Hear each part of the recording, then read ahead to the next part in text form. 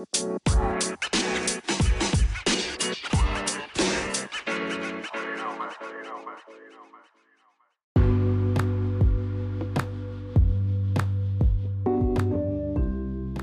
everybody. Welcome back to the Footballcast. Today is going to be me and co-host Oscar. Hello. And we're back with another episode. So we're going to be talking about something that's happening in this winter. Very exciting tournament, the World Cup. Obviously, it would have been a few weeks ago in the summer that it would have kicked off. But unfortunately, it is in Qatar this year. So it will be taking place in the middle of November to the middle of December. We're going to talk about some of the pros and cons of that, who we see as initial favourites before the season even starts. So if you do enjoy, remember to keep listening.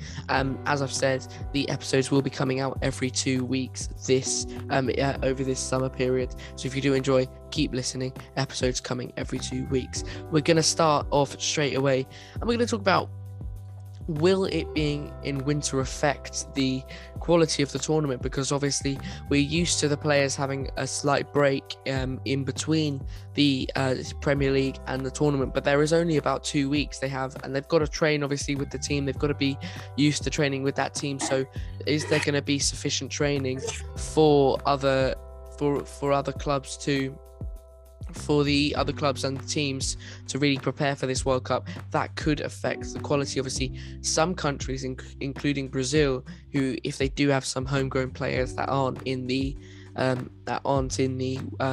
European leagues, will have finished their league just in the summer, so they'll be on their break in the summer because their season starts in December or so they won't be affected as much. But do you think this will affect the quality of the matches in the World Cup?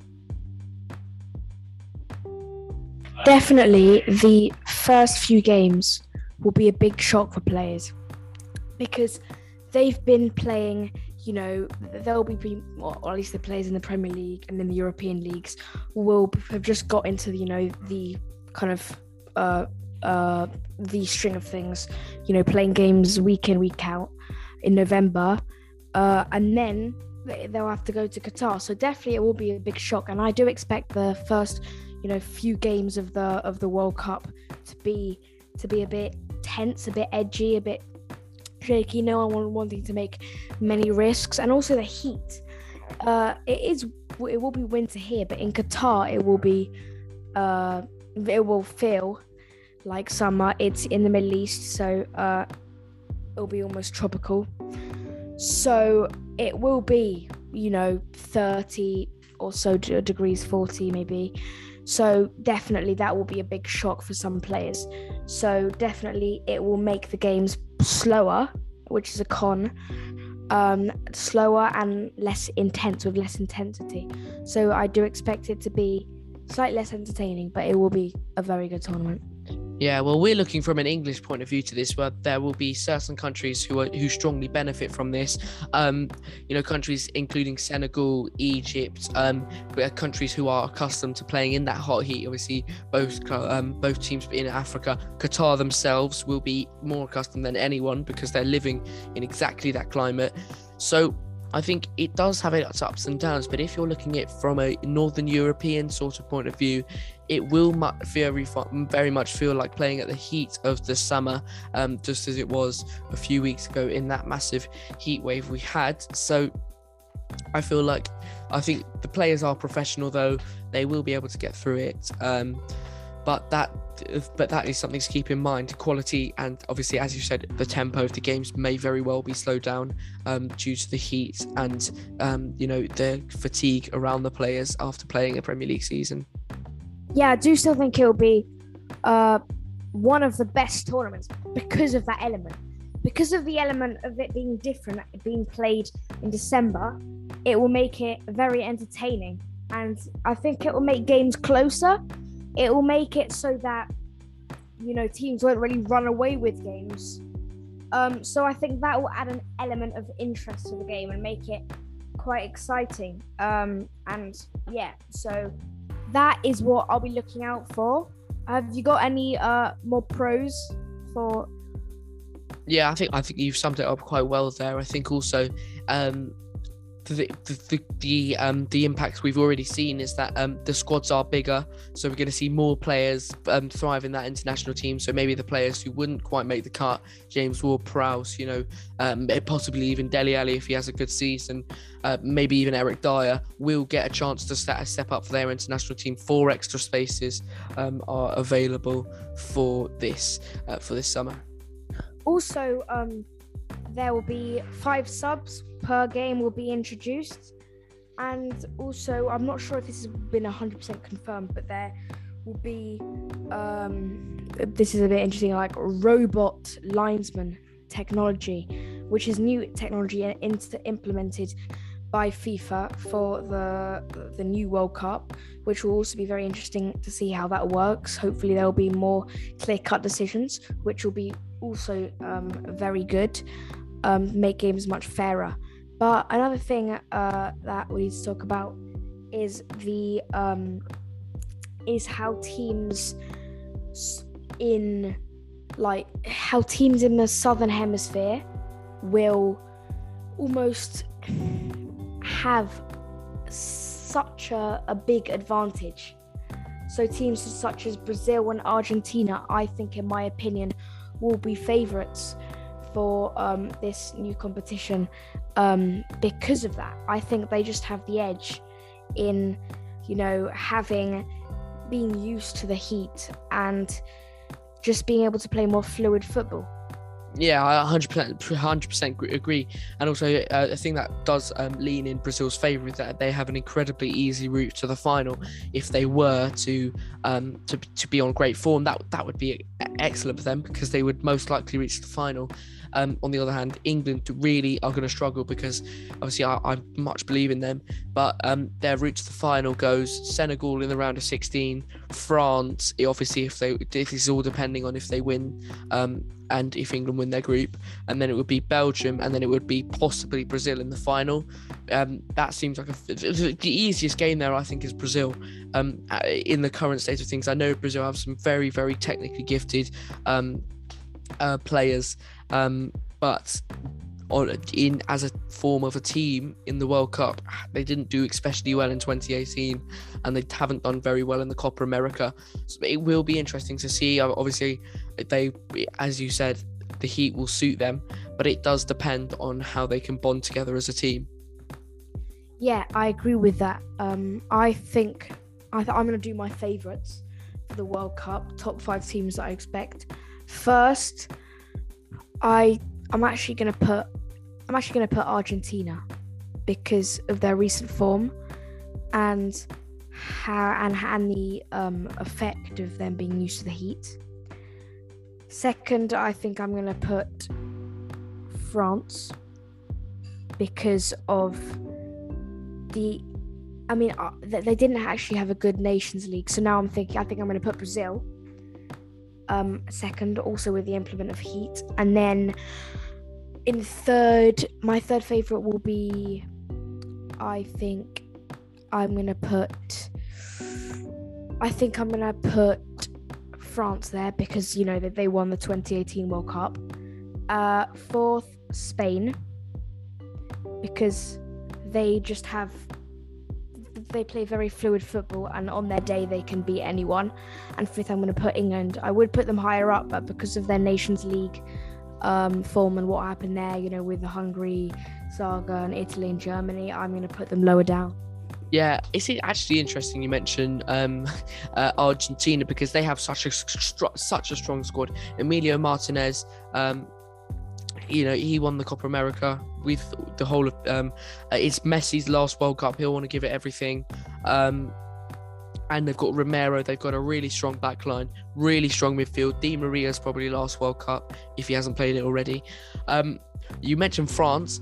I'm not superstitious myself, but there has been a history of the World Cup curse proved from Germany in the last World Cup. They won the World Cup. That every team has been grouped since at least 1996. Does that lean towards complacency? That is true. But I still think France is just such a quality side. They have Kylian Mbappe and Benzema, one of the best strike partnerships in the in the world. Obviously not since 1966, 1996, since a long time ago is my point.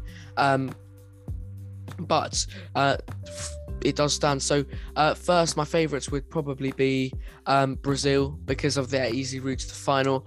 If I wasn't considering heat, I would probably have teams like Belgium or like possibly England. But and again, Brazil at the top.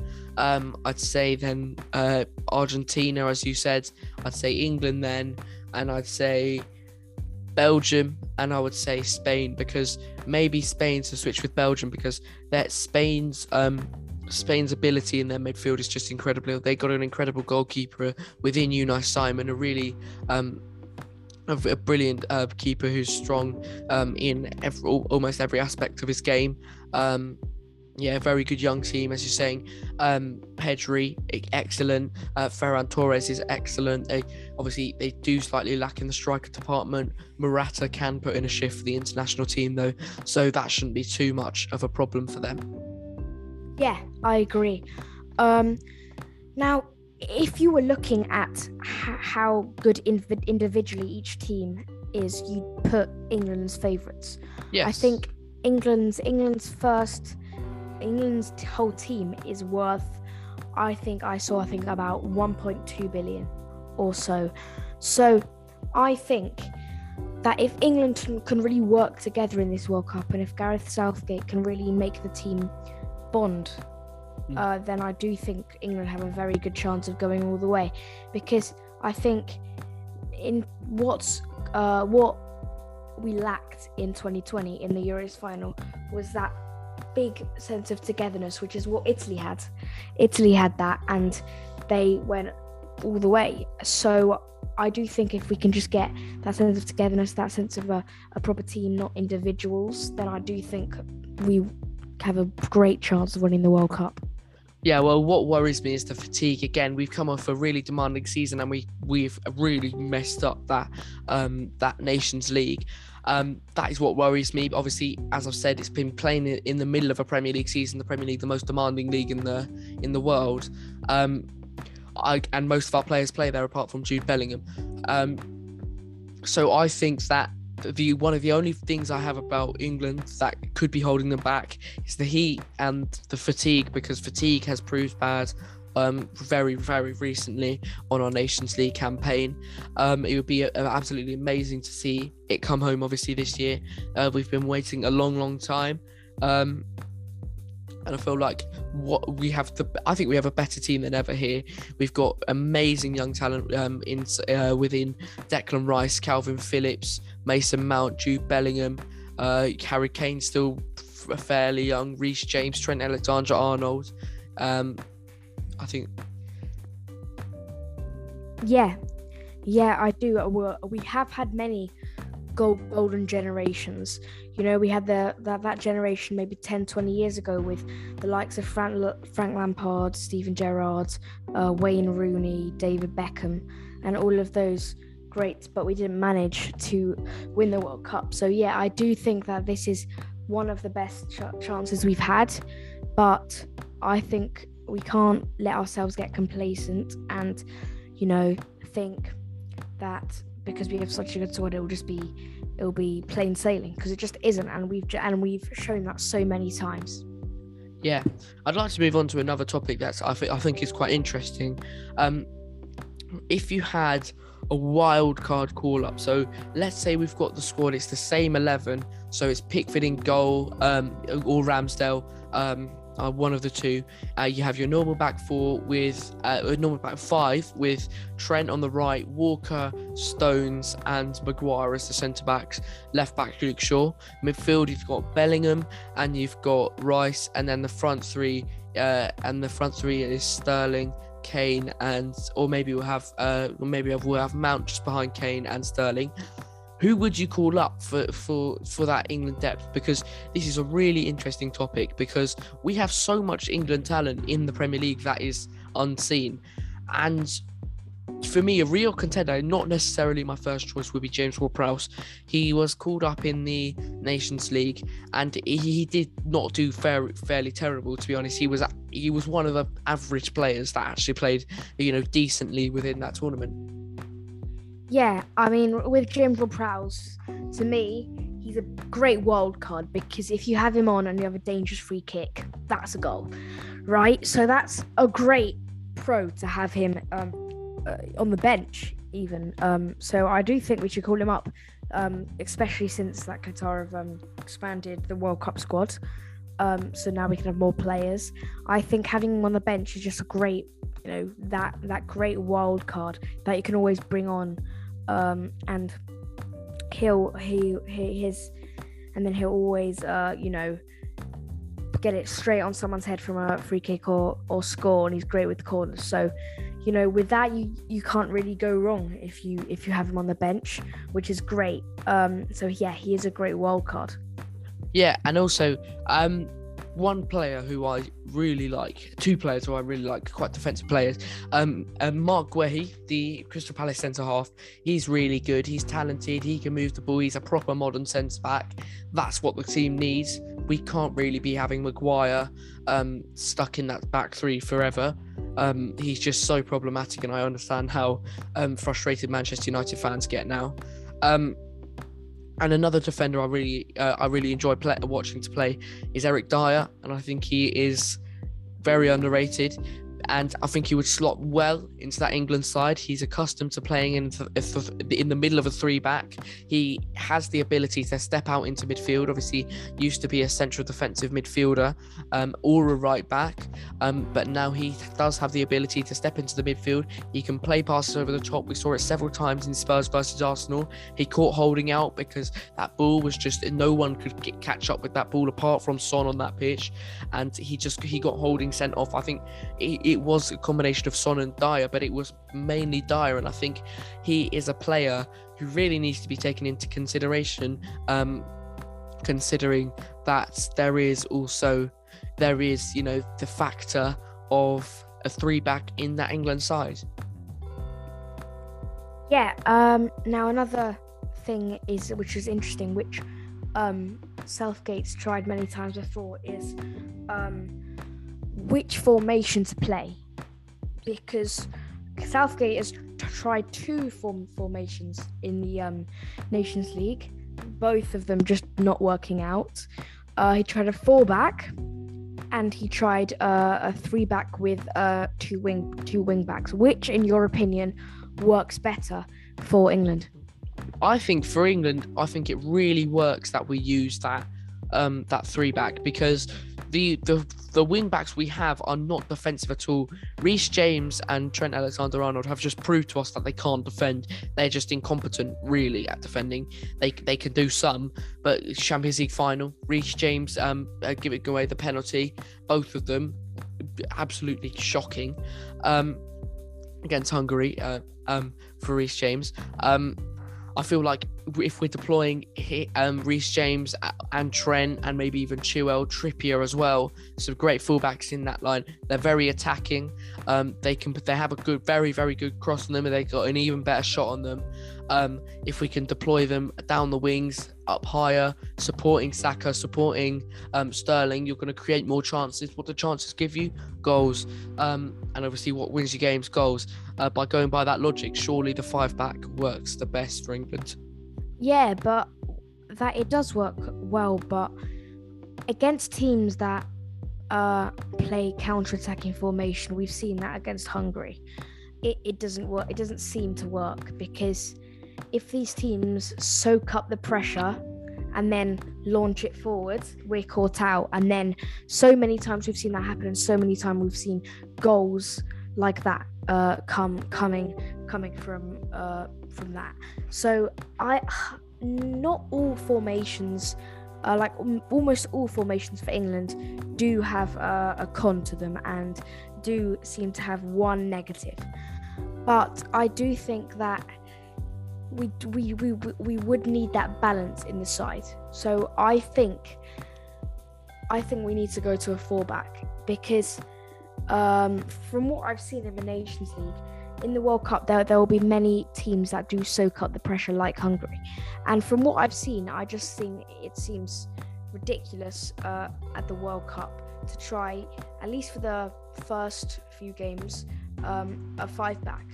For later in the competition against, or when the teams begin to become really good, like in the later stages of the competitions, quarterfinals and so on, then I think we should use a 5-back. But I think in the group stages, especially against, USA, Wales, Iran, I think we do need to play that 4-back just to not be caught out on the counter-attack. Yeah. But then we'll get outdone in midfield, really, because it's technically just a lopsided 4-3-3 or 4-2-3-1. We're coming up against teams including Spain, who have the likes of Gavi, Pedri, and Sergio Busquets in midfield, three very quality midfielders, and I feel like we would just get outdone every time. By having that sense of solidarity, having Mason Mount, Declan Rice, and Calvin Phillips, 2 defensive, 1 attacking, I feel like that would it's very similar now, I'll say it, to the 4-2-3-1, but I feel like that 3-back would suit us better. Now, I'm going to move on a bit to the other side of the international tournament.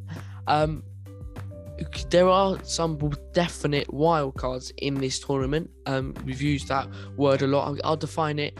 I'd say that for me, a wildcard is someone you wouldn't expect, maybe something extra, who could do quite well. So, Doug, probably the best example probably for this is World Cup 2018 Croatia, who made it to the final, beating us in the semi-finals, England, but in extra time it was Mandzukic who scored that goal. Who do you think could be the big wild card, or the dark horse as it's traditionally called, for this World Cup season? Because obviously there are quite a few names that spring to mind initially. Probably, Denmark. Yeah, Denmark. That's the one for me.